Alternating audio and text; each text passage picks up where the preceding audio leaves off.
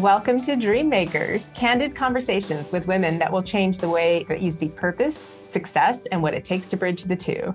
I'm Neha Sampat, a 3-time tech founder and CEO with a focus on companies that are places to dream big, build up, and be a good human. I'm CEO of Content Stack. Today, I'm joined by Komal Dadlani, CEO and founder of Lab4U. In 2013, Komal started Lab4U to democratize science and change the way that it's taught using smartphones. We're going to talk about how technology can expand access to education, starting and scaling an international business, and a ton more. Hi, Komal. Hi, Neha. Excited to be here. Thank you for the invitation. Thanks for being on. I've just had such a fun time even before we started recording, and I'm excited to learn more about Lab4U. So you co-founded Lab4U and you're a biochemist. I don't think we've ever had a biochemist on this show before, so I'm really excited to learn more about that. But how did you make the leap from being a scientist to an entrepreneur? In science, there's something that's very common when one is doing research. It's like serendipity. There are serendipitous moments when you're researching, when you're running experiments, though you plan them and you have your hypothesis. But I would say that jump happened like serendipity. I can't explain. It was not planned. And here I am, been past couple of years working in the intersection of technology, education, and science.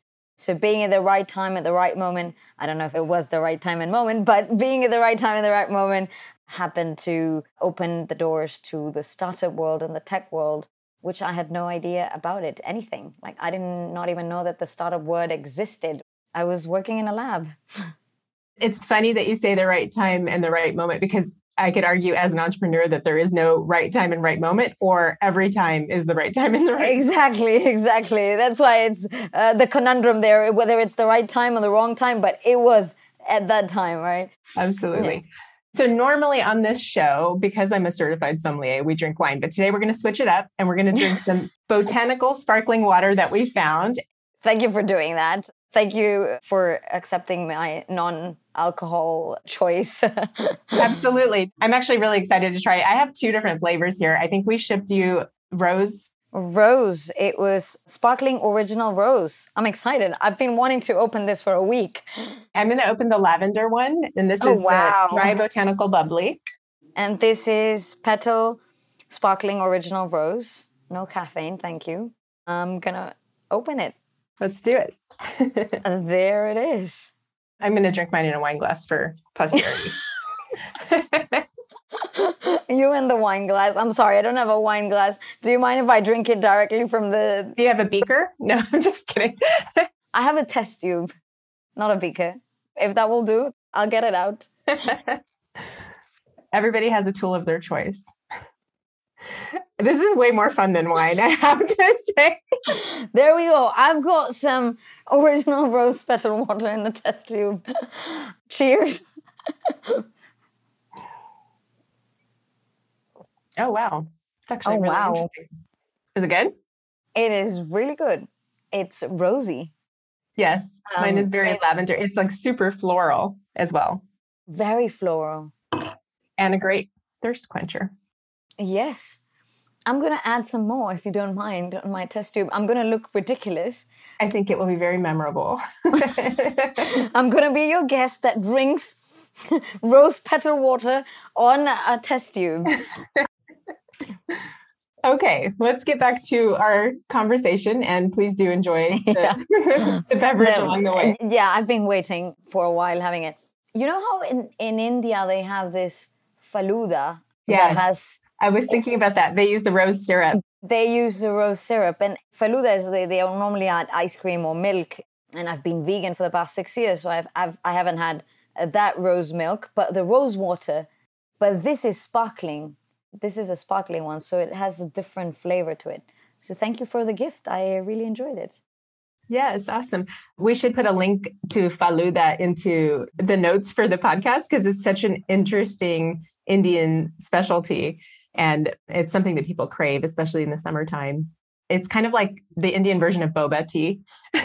Yes. Those black things that go into the bottom. What are they? Tapioca? Like seeds? Oh, yeah, tapioca. Yeah. Okay, so Como, you describe yourself as a nomad and you split your time between Mexico, Chile, and the US. I think you're in the US now. Yes, I'm in the US right now. So you've started to call your education, the STEM education, global. So global and local STEM education. And there's some funding issues tied to that. Can you tell us a little bit about that? Yeah. Well, pre-COVID, I would spend a lot more time on a flight traveling between Chile, Mexico, and the US. And during COVID, I've spent more time in Chile, and now I'm in the US. But when we refer to science education and solving world's biggest challenges, it's not enough to solve world's biggest challenges with good intentions. We need a real understanding of science.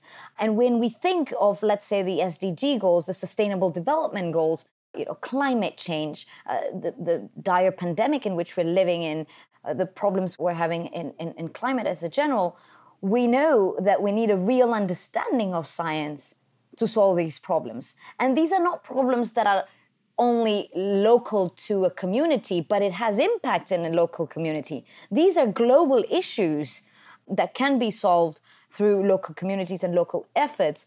We have to think of it as global problems. Any problem that you see, in the 17 SDG goals, zero hunger, energy, climate, or finding a cure for cancer, or even fighting against a virus. So when we think about science education and scientific literacy, we know that having a good understanding of science will help us solve world's biggest challenges. Absolutely. And so you're referring to the United Nations SDG goals when you're talking about that. Yes. What I think is interesting, my experience talking to folks at the United Nations, and I recently did it, maybe it was a few years ago, but did a tour. And they talked a lot about how they can't accomplish a lot of what they're trying to accomplish internally. They have to work with private companies or private initiatives. And I think that's where some of the funding challenges also come about, because you have to tie something back to an issue that you can actually make an impact, like you're talking about locally, but it does need to tie back to kind of a greater impact goal. And it's just often really slow to make those types of impacts because of how long everything takes working through the challenges of the UN and the funding challenges that you face.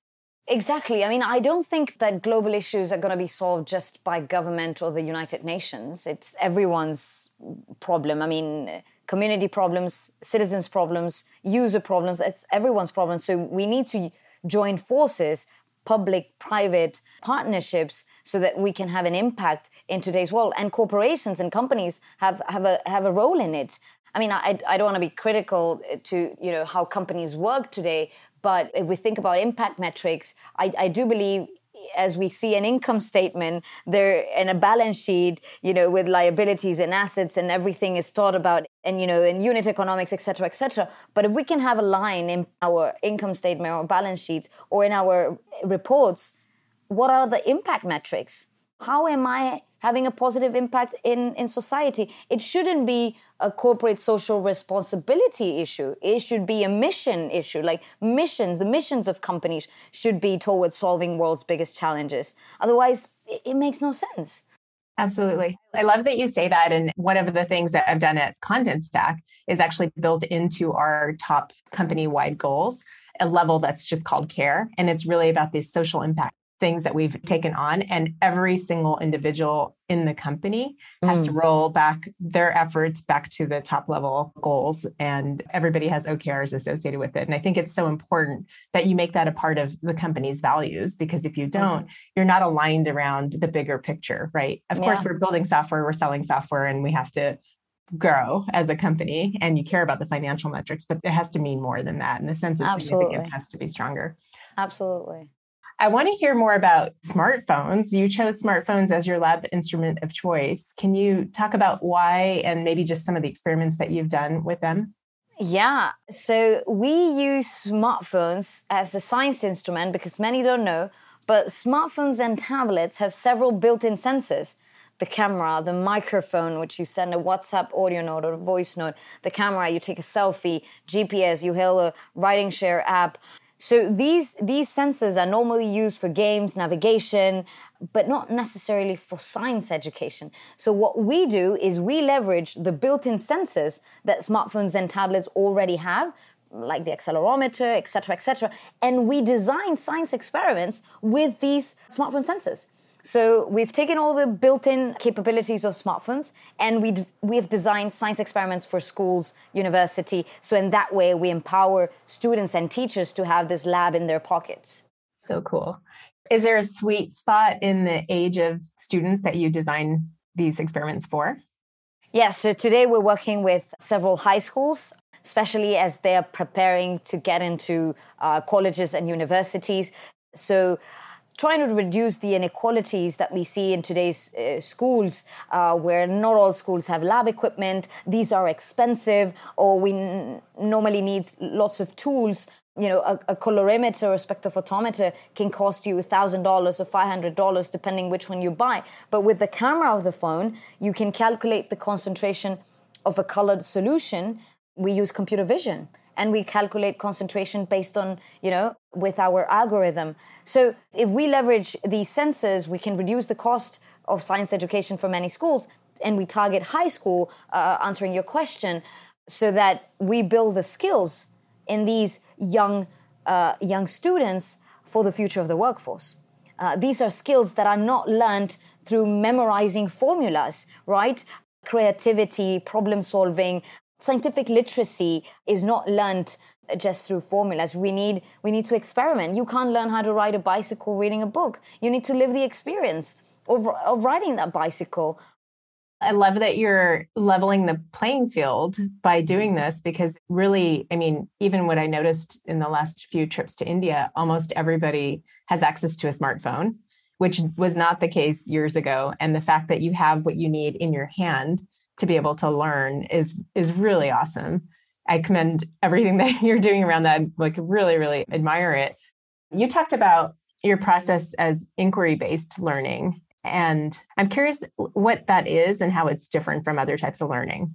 Yeah, so inquiry-based learning is a pedagogy. We've educators and PhDs and universities have worked around it, doing research around it. It's evidence-based pedagogy that we know about it for the past 50 years, but it's really hard implementing it.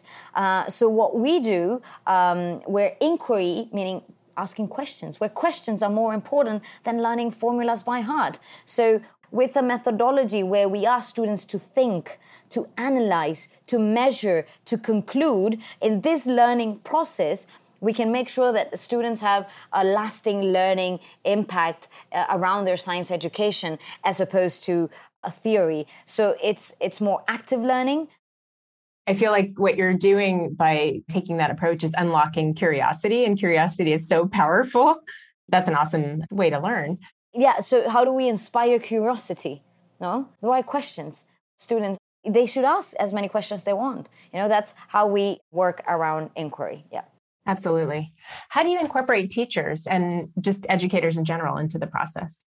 That's a tough question, because we've had different experiences in different parts of the world with different teachers. So teachers today are overburdened with so much, especially during the pandemic. They're working late hours. They're going above and beyond, and teachers are a key actor in society, right? You never said page 245 of that textbook changed your life. It's normally a teacher that inspired you to see things differently and change your life. So our mission is, how can we help teachers do their job, and how can we save teachers time, and how can we help them in their teaching process so that students can actually learn, because teaching is not equal to learning. So how can we help one of the most important actors in society, an essential worker like a teacher, do their job in the best way possible with the right resources, with the right tools? So the way we do that, we have different professional development sessions. We give these teachers all the lab reports ready, so they don't have to, invest time in preparing all these labs and all these tools and experiments. So we incorporate them with content, ready-to-use content, experimental, inquiry-based content, so that they can do their science classes with more experiments and less theory. It's incredible. What do you say is your purpose, Komal? Today, I'm on a mission to democratize science education and making it accessible to everyone, everywhere. I truly believe that talent is universal, but opportunities are not. So how can we find the next Einstein or Marie Curie that can be anywhere in the world? And today, I'm strongly working towards this mission. I've made it my life mission through Lab4U, where I channelize my energy to solve a social problem in science education. That makes you, in my opinion, a complete dream maker. Do you consider yourself a dream maker? I would say every curious scientist is a dream maker. Every student is a dream maker. Every entrepreneur is a dream maker. Every person that has a mission and that wants to solve a problem in society and humanity is a dream maker. Everyone who sees something and works towards it is a dream maker. So I would say maybe yes. I love what you said about talent being everywhere, but access not being everywhere. And it's something that I'm actually very passionate about too. And I think about that a lot in terms of bringing more people into the tech ecosystem, often women or people from underrepresented minorities in tech. And I think similarly, just giving access to STEM education and in a really easy way, you are changing the way that people can see themselves. And that relatability is so important in becoming an important scientist or a teacher or anything that you want to be. And that sort of access and relatability kind of work hand in hand. And I feel like you're really fueling that with Lab4U, which is so awesome. Yeah, thank you for that comment, that relatability. And to add on that, especially with girls in science. So research by the Inter-American Development Bank done with Lab4U, it was an RCT, schools with Lab4U and schools without Lab4U, with 4,800 students. And what this third-party research found is that students who run more than 3 experiments with Lab4U increase their knowledge in physics, their self-perception of knowledge in physics, and their motivation to pursue a STEM-related career. And when we speak about self-perception of knowledge around science and physics, it has a direct relationship with motivation, because if I believe I can do it, if I believe that I can experiment and that science is for me, I'll be more motivated to pursue it. But if I say, that's not for me, that's for boys, or that doesn't seem to be something that I want to do because it's too difficult, then we're reducing the chances of having more girls in science. So in order to inspire girls in science, we need to make it relatable, increasing the self-perception of knowledge around physics or in science and their motivation to pursue a STEM-related career. That's amazing. And that goes right back to talking about having impact be measurable, right? And yes. you just demonstrated that, which is really cool. Okay, let's switch gears to entrepreneurship. So as a fellow entrepreneur, I'd love to understand your business model. Like, how does it work for someone that had an idea like yours? What took you from idea to reality? And just talk a little bit more about Lab4U and how the business operates. Yeah, and I'm sure as an entrepreneur, we relate to it. It's been a long process of trying to validate the business model initially. So we've been around for a few years, and initially we thought that only by having the smartphone sensors and launching the app, it's going to be a one day success story. But we were so wrong, because just having the smartphone sensors was not enough. It was important to design experiments aligned to the curriculum so that schools could purchase the product. So initially we were dead wrong. No, we tested it, we tried it, we spoke to schools, we spoke to teachers. We were able to design experiments aligned to curriculum so that teachers could use it. But then we were wrong about something else too. Schools and districts, it's a complicated industry, because the end user is not the decision maker and the one who's buying the product. So the end user is the student and the teacher, but the decision maker, the principal, the superintendents, the STEM directors, etc., they're not the end users. So how can you, in a B2B model for schools, understand who are all your stakeholders so that you can offer the product to the decision maker and add value to the beneficiary or the end user? So today we offer our solutions to schools.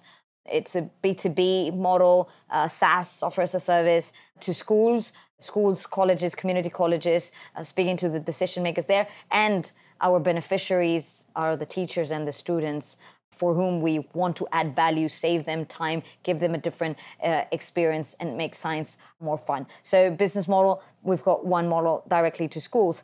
And in Latin America and in some communities here in the US, those schools that don't necessarily have the resources, we partner with corporations, Fortune 500 companies like Boeing, Cemex, these are some of our clients, Fortune 500 companies, that through community engagement, CSR budgets or marketing budgets, they sponsor schools and teachers so that they can have impact in their classes. So for corporations, we have one product called Branded Labs. So we're designing Boeing experiments, like aviation experiments, for the communities in Querétaro, Mexico, where they have their factories, so that those students get inspired to pursue a STEM-related career and, hopefully increase the workforce in Boeing in Mexico. So that's how we partner with corporations.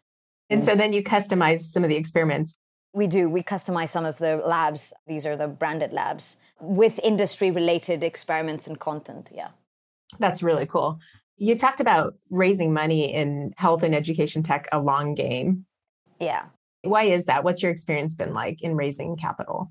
Yeah. So because we're not B2C end user kind of product where the end user buys and makes the decision, either parents or if you're Duolingo is an ed tech, you want to learn a language, you swipe your credit card or you just subscribe on Apple or Google Play. In education, these are long sales cycle, number one. We're speaking about 1 year, 12 months to 18 months. And you need to validate the impact of what you're doing. You can't just launch something and, we'll test it out. And if the student does not learn, it doesn't matter. Who cares? Of course we care. It's the student's life, right? In healthcare, you can't just launch something and, you need to test it, you need to validate it, you need to do RCTs. So it is a long game because, one, the impact is long-term, right? At minimum 12 months to 18 months. So as opposed to a normal B2C. So there are two aspects here: the sales cycle in the business model, and second, the validation of the impact. Makes sense. Yeah. And I can see that being challenging, but so rewarding when it finally materializes as well. Oh, absolutely. Absolutely. The impact is huge. And once you're working with the school, you work with the school every year. So that's very motivating and inspiring for us in the community. How do you think about scaling Lab4U? I know you're already working internationally, you're in multiple countries, moving around, but what does that look like? What kind of challenges do you run into with that? Yeah, so scaling Lab4U, we want to get to at least, 1 million students by the next couple of years. So for us, is twofold, right? How do we get these in the adoption curve of technology? Because we're changing paradigms here. This is a different way of doing experiments, right? It's not buying the hardware device like a colorimeter or accelerometer that normally you purchase. These are using the smartphone sensors. So let's say Texas calculators or Cassius calculators are not longer used the same way they were 10 years ago. Now you're using the smartphone calculators. Or in the music industry, you're not listening to a Walkman or to a CD player. You're listening to, iTunes and Spotify and so on and so forth. So that digital transformation, it is an adoption curve, right? You have your innovators and your early adopters. So we are in the innovators and early adopters where the innovator teachers are experimenting with their smartphones. So how do we get to that majority? So here, our barrier is how do we change paradigms? And I think the pandemic has speeded this adoption because before the pandemic, it's like, no, smartphones are not allowed in school. No smartphones in school. But now there's an important need. So we've seen things, we've grown 200% during the pandemic because as opposed to pre-pandemic, we had to convince schools to use smartphones inside the classroom or iPads and tablets inside the classroom to experiment. But now now that paradigm has shifted. And as we move forward, I believe once we get the majority of communities, educational communities experimenting with smartphones and adopting technology inside the classroom, I think that's going to be the tipping point of our scale. And I think we're getting closer to that. That's interesting that dynamic of kids being stuck at home with smartphones ended up being a tailwind for the company, which is actually really cool. I hadn't thought about how that dynamic would impact the business, which is fascinating. What do you think that entrepreneurship has taught you about yourself? So this is going to sound crazy, but for me, entrepreneurship is like a spiritual journey. I do believe that you grow as a human being if it allows you to understand your mistakes, to make mistakes, to grow your relationships with people, with your customers, your users, your employees, your investors, your community, your partners. So I would say it's like a spiritual journey. The founder has to grow as quick as the company grows. So it's a lot of personal growth, a lot of spiritual, mental growth. And if you don't ground yourself, things can get messier. So for me, it's been, a lot of personal and spiritual growth in this journey.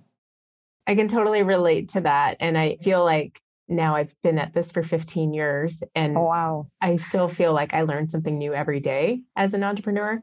And if anything, I think the biggest thing that I've taken away is just this layer of resilience, because you get beat up in this seat. Like sometimes things go really well and those highs can carry you through all the lows, but there's definitely a lot of lows too.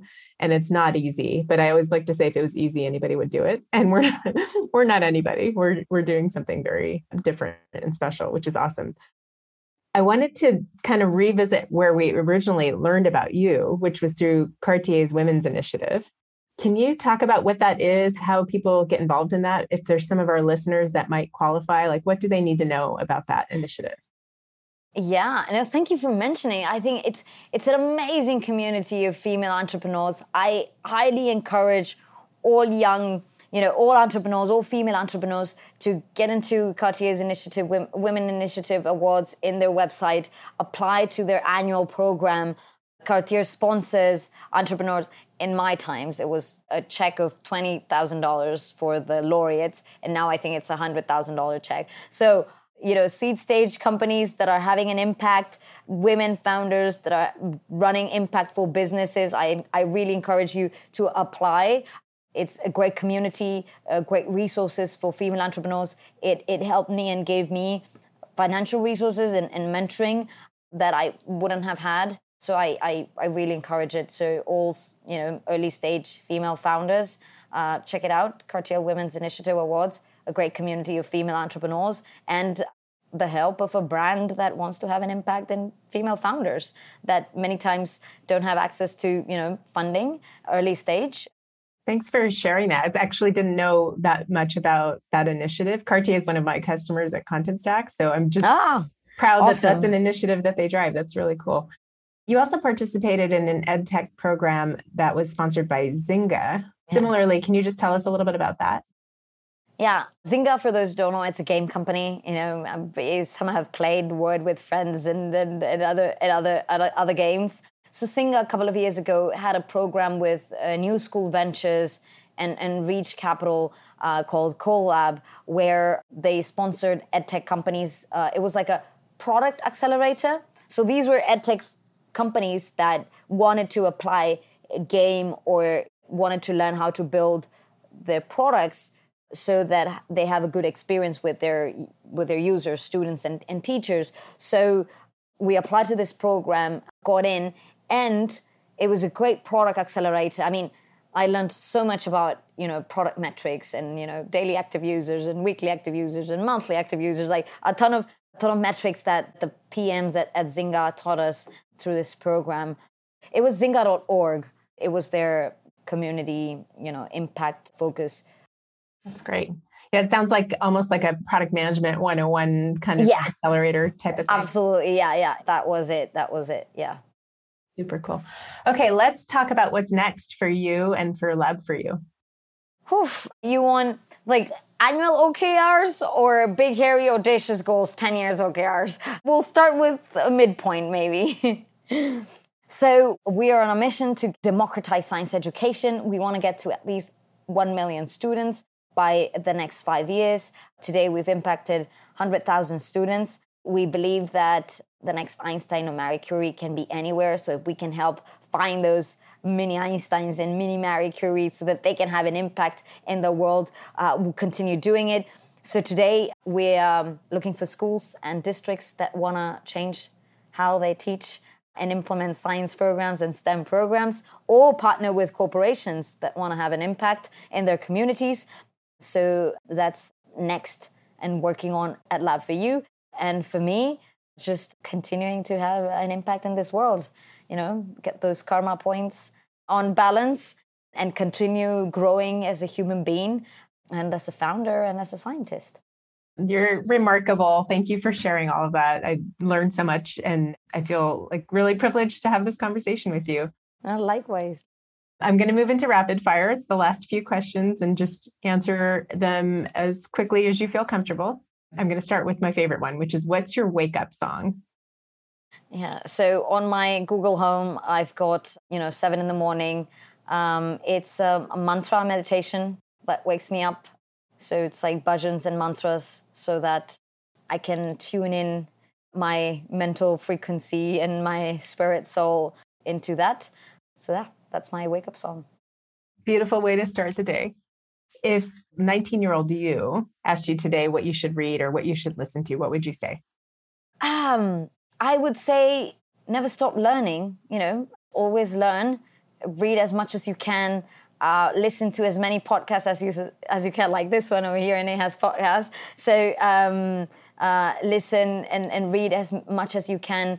In different moments of your entrepreneurial career, there might be different books that Neha's podcast or that other entrepreneurs can recommend. The Hard Things of Hard Things by Horowitz, or In Pursuit of Profit, Passion and Purpose by late Tony Heesh. So say always be reading and listening. Absolutely. No, those are great recommendations. Can you recommend a beverage, any kind of beverage? I'm a big smoothie fan. So does that count as beverage? For sure. Yeah, big smoothie fan. There are 2 smoothies for the summer, spinach, cucumber, ginger, mint, fresh celery. So that green juice smoothie, if you want to put a pinch of turmeric, might, make it more powerful. That's for the summer. And for the winter or after your workouts, banana, dates, pistachios, and some vegan milk, like soy milk or flaxseed milk or nut milk. Those both sound delicious. Thank you for sharing. And the last question is, what should our listeners do tomorrow to help them become dream makers? If you want to have an impact in this world, you need to be well yourself first, physically, mentally, spiritually strong and well, so that you can look after others in your company. So just looking after yourself, mental health, physical health, exercise, sleep, healthy food. So start by looking after yourself so you can look after your company and those around you. Incredible advice. Komal, thank you so much for being on the show and for the incredible conversation. I had so much fun. And cheers. Likewise. Cheers to you too. Thanks so much for listening to the Dream Makers podcast. You can reach out to me, Neha Sampat, on Twitter at NehaSF, that's NEHASF, with your comments, suggestions, your favorite wake-up song, wine, or Dream Maker woman to know. Please also leave a review and subscribe to Dream Makers wherever you get your podcasts. In the meantime, keep dreaming big, building up, and being a good human.